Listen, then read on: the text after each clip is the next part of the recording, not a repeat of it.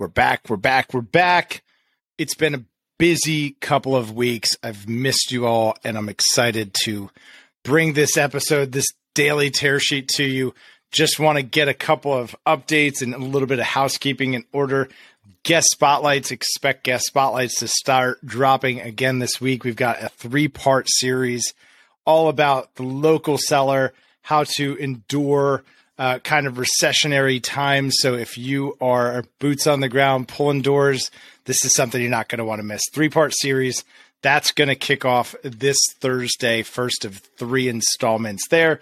We've got more daily episodes coming, but maybe the most exciting thing on the docket, and a large part of the reason I've been mostly out of pocket the last 2 weeks, is we are getting ready for our first public product launch at OneScreen.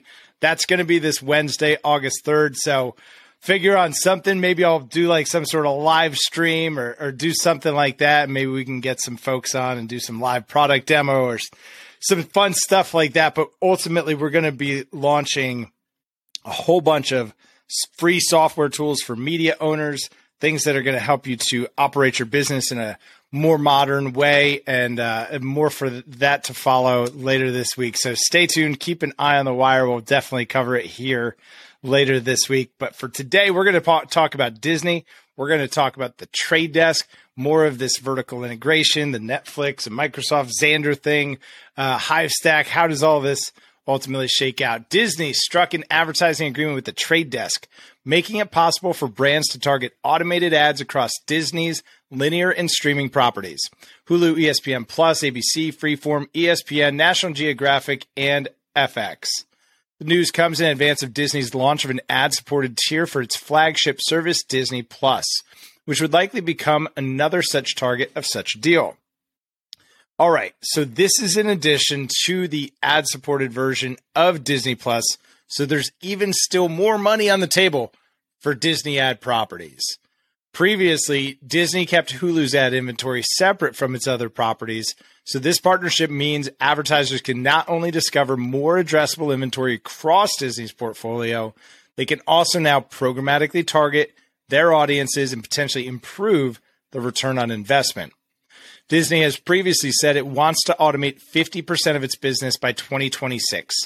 At last year's upfront advertising sales event, over 40% of the ad inventory Disney sold was automated.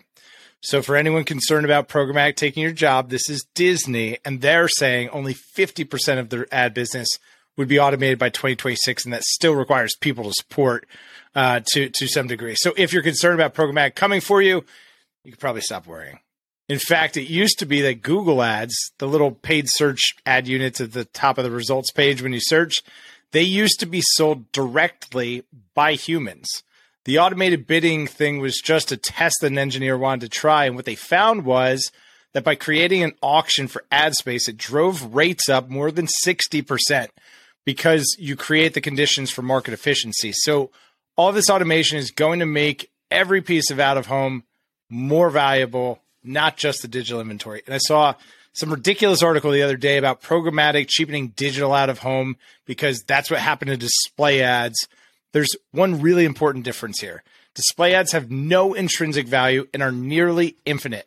Out-of-home is exactly the opposite. Our intrinsic value is the street corner we're on, whether that be Main Street or Times Square. It's the size, it's the shape, it's the context. It's what you can do with the screen. It's all of those things. It's literally what you make of it. It's real estate in the real world that is your brand's canvas for creating a moment in the physical buyer's journey. And the fact of the matter is, we've got a limited quantity. This coming out of the drum.com, 10% of U.S. programmatic ad spend is wasted on made-for-advertising sites. This is in addition to the 20% or 17% of CTV that's going to TVs turned off. Study found that almost 10% of programmatic ad spend in the U.S. goes to low-quality, low-value websites designed to trick advertisers, according to a study from Ubiquity. The research demonstrates that a sizable proportion of all ad spend among its clients land on made-for-advertising or MFA content sites. So what is an MFA or made-for-advertising website? We've all landed on them before. They look like periodicals, but online. They're full of clickbaity titles and no real content. It usually takes a minute or two before you realize you're trapped in some maze of weird nonsense. But that's an MFA, and 10% of programmatic ad spend is ending up there because demand-side platforms love them for delivering, and I'm using quote fingers here, above average results based on viewability. Sound familiar?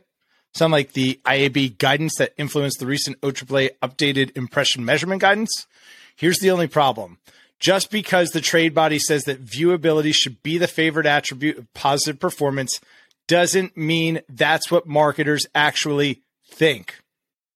Have you ever driven down one of those roads that just has one billboard after another after another? It's this seemingly endless dystopia of meaningless roadside billboards that you stop paying attention to. It's basically the equivalent of an MFA in the real world. And just because the viewability, rather the opportunity to see, is really good doesn't make it a high quality ad experience that drives business outcomes. Marketers value context and content, and the study goes on to say that of the marketers polled, 39% said they cut spending with a major platform last year. So how are brands responding?